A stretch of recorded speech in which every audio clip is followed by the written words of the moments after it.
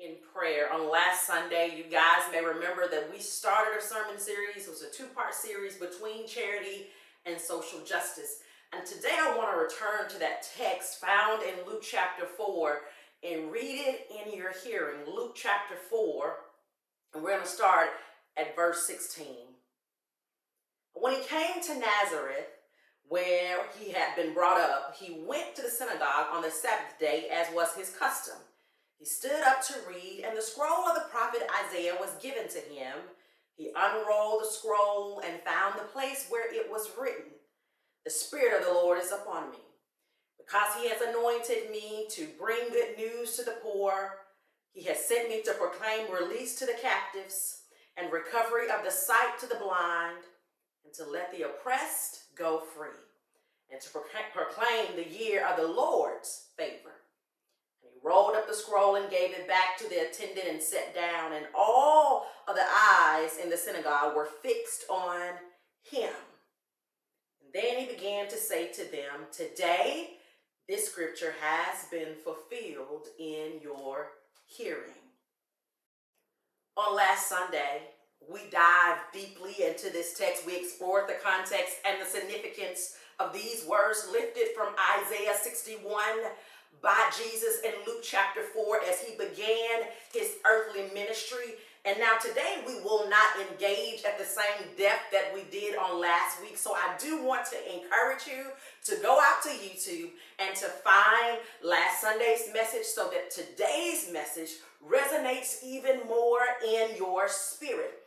But I want to say that the passage that we just read is steeped and dripping in the language of justice. The entire Bible is saturated with the theme of justice. It is repeated from Isaiah to Micah to Amos to Luke and even to the book of James.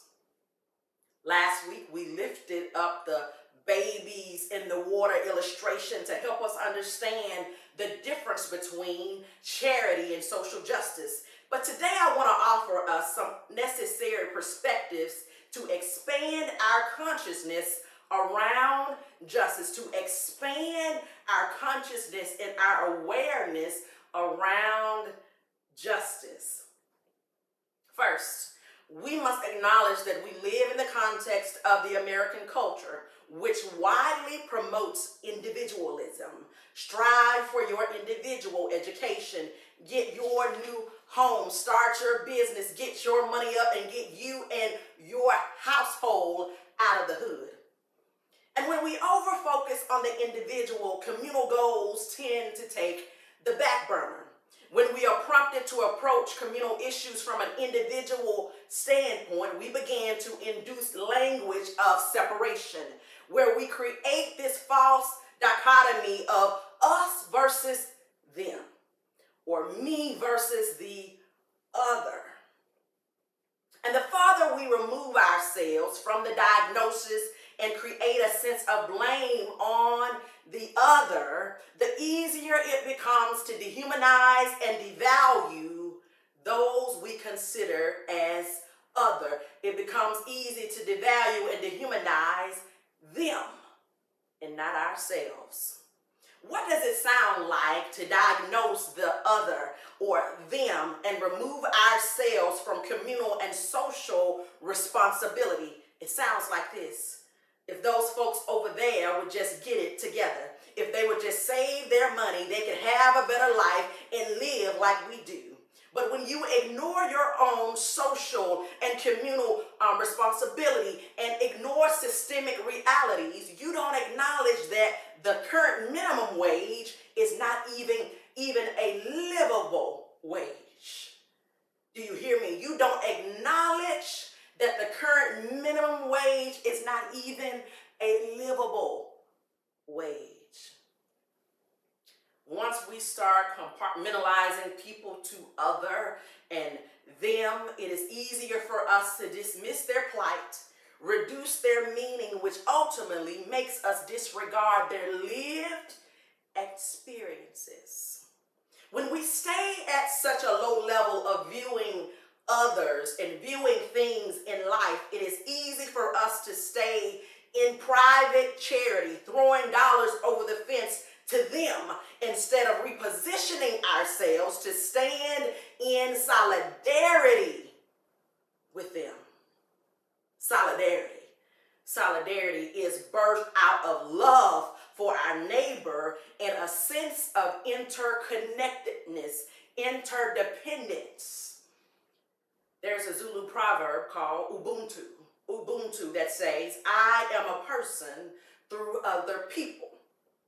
And that my humanity is tied to your humanity. The truth is, we are all interconnected.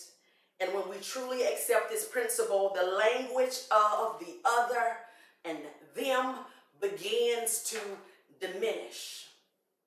A sense of interconnectedness must exist if we are to stand in solidarity. And in order to be in solidarity with others, you must desire a common good for all, not just you and your household. We have to shift from this American concept of individualism that seeps over in how we do life and how we do church. It is easy for those in power and with power to disregard the plight of those who lack it. Let me say that again. It is easy for those in power and with power to disregard the plight of those who lack power. The Bible shows us how easy it was for kings and empires and governments to disregard the poor, the needy, the orphan, and the widow. That is why we find the prophets constantly using their sanctified imagination and giving us a vision of a realm where the field is level, where there is no one on the margins of society, where all are cared for, defended, and seen. Second point is that the church should be the first to model this paradigm internally and in the world. Coming off of the heels of Pentecost, I want us to look at what the post-Pentecost church looked like. And we can go to the book of Acts chapter 4, verse 32, and it says, all the believers were one in heart and mind. No one claimed that any of their possessions were their own, but they shared everything they had. With great power, the apostles continued to testify to the resurrection of the Lord Jesus, and God's grace was so powerfully at work in them all that there were no needy persons among them. For from time to time, those who owned land and houses sold them, brought the money from the sales, and put it at the apostles' feet. And it was distributed to anyone who had need.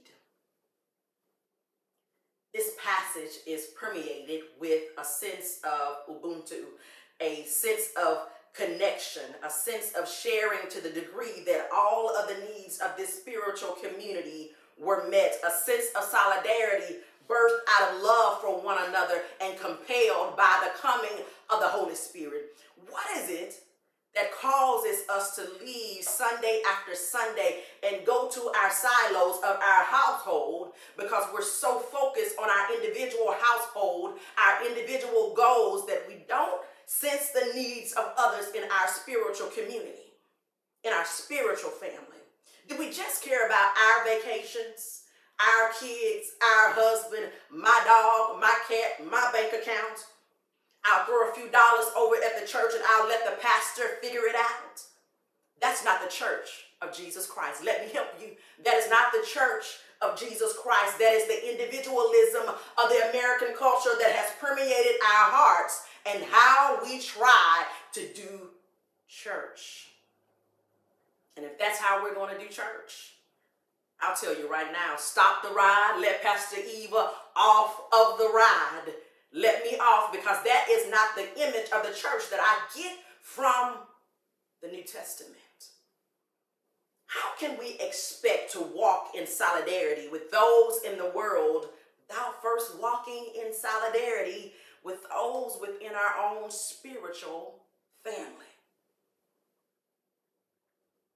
When we show up and only interact with others when we need something, but we don't care about the needs of the others in that spiritual community. Many of you have come to us out of a mega church environment. That type of environment promotes a sense of show up on Sunday, give us your money, and we'll hire a staff to do the work. That is not what the post-Pentecost church looked like in the book of Acts. But that looks like capitalism, and it looks like the American culture infiltrating the church. It looks like a for-profit organization.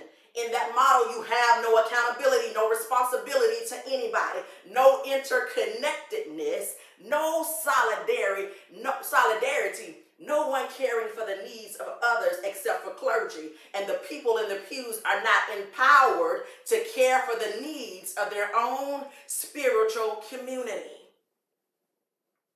But not here at the Firm Foundation. We aim to walk in solidarity. We recognize that we are interconnected and there ought not be a need among our spiritual family that is not met. There shouldn't be a need amongst our spiritual family that goes unmet. And we must first model and bear witness to ourselves first before we can bear witness to the world. And so that brings me to our last and final point of the morning. All of life is worship. Write it down. All of life is worship. There's a clip that I will send or post in the comments later today from Reverend Dr. Lisa Weaver from Columbia Theological Seminary, where she reminds us that all of life is worship.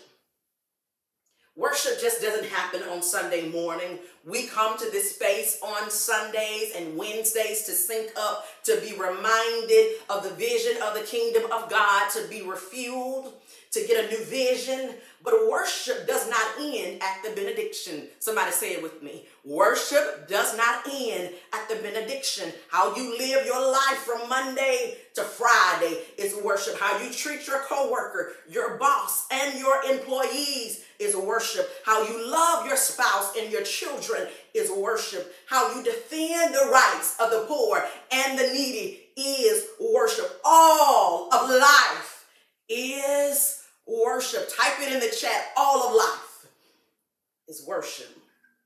We should live our lives as worship to God. We come to this place virtually and physically to be reminded of what the kingdom of heaven looks like. Why do we have to be reminded? That's a good question. Why do we have to be reminded? Because the principles and systems of the world are at direct odds with the principles and practices of the kingdom of God. We are called to be salt and light in the world. And in order to do that, as believers of the Lord Jesus Christ, we must remember that we live in two realms. We almost live in two worlds. In one realm, that realm sustains us. One realm gives us our vision. One realm compels how we act and perform in the other. If we are to be in the world, but not of the world, we have to remember that we also live in another realm. We must understand the vision of the kingdom of God, which is not yet in the world, but is already in the other world. Many try to bring worldly principles and a worldly understanding to this body called by God, called by Christ to impact the world. But I read where it said, let God's will be done on earth as in heaven, not the other way around.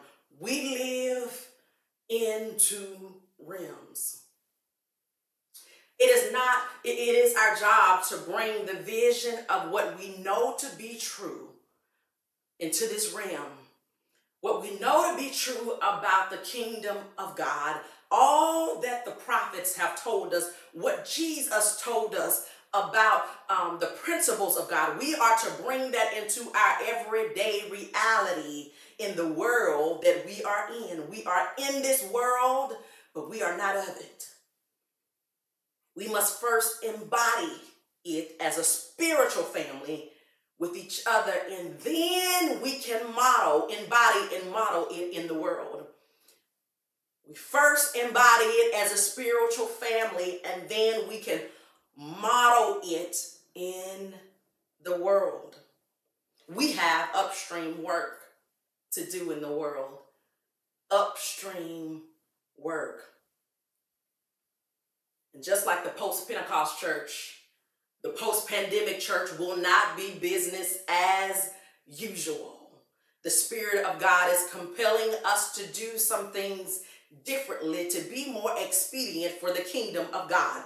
But we will seek to walk in step with the vision of heaven that calls forth justice and interconnectedness, which is rooted in love. You cannot have justice without love. You cannot have a sense of solidarity and interdependence and interconnection without first having love for God and love for your neighbor. Love is the foundation of all that we do. Love should be the foundation of all that the church does.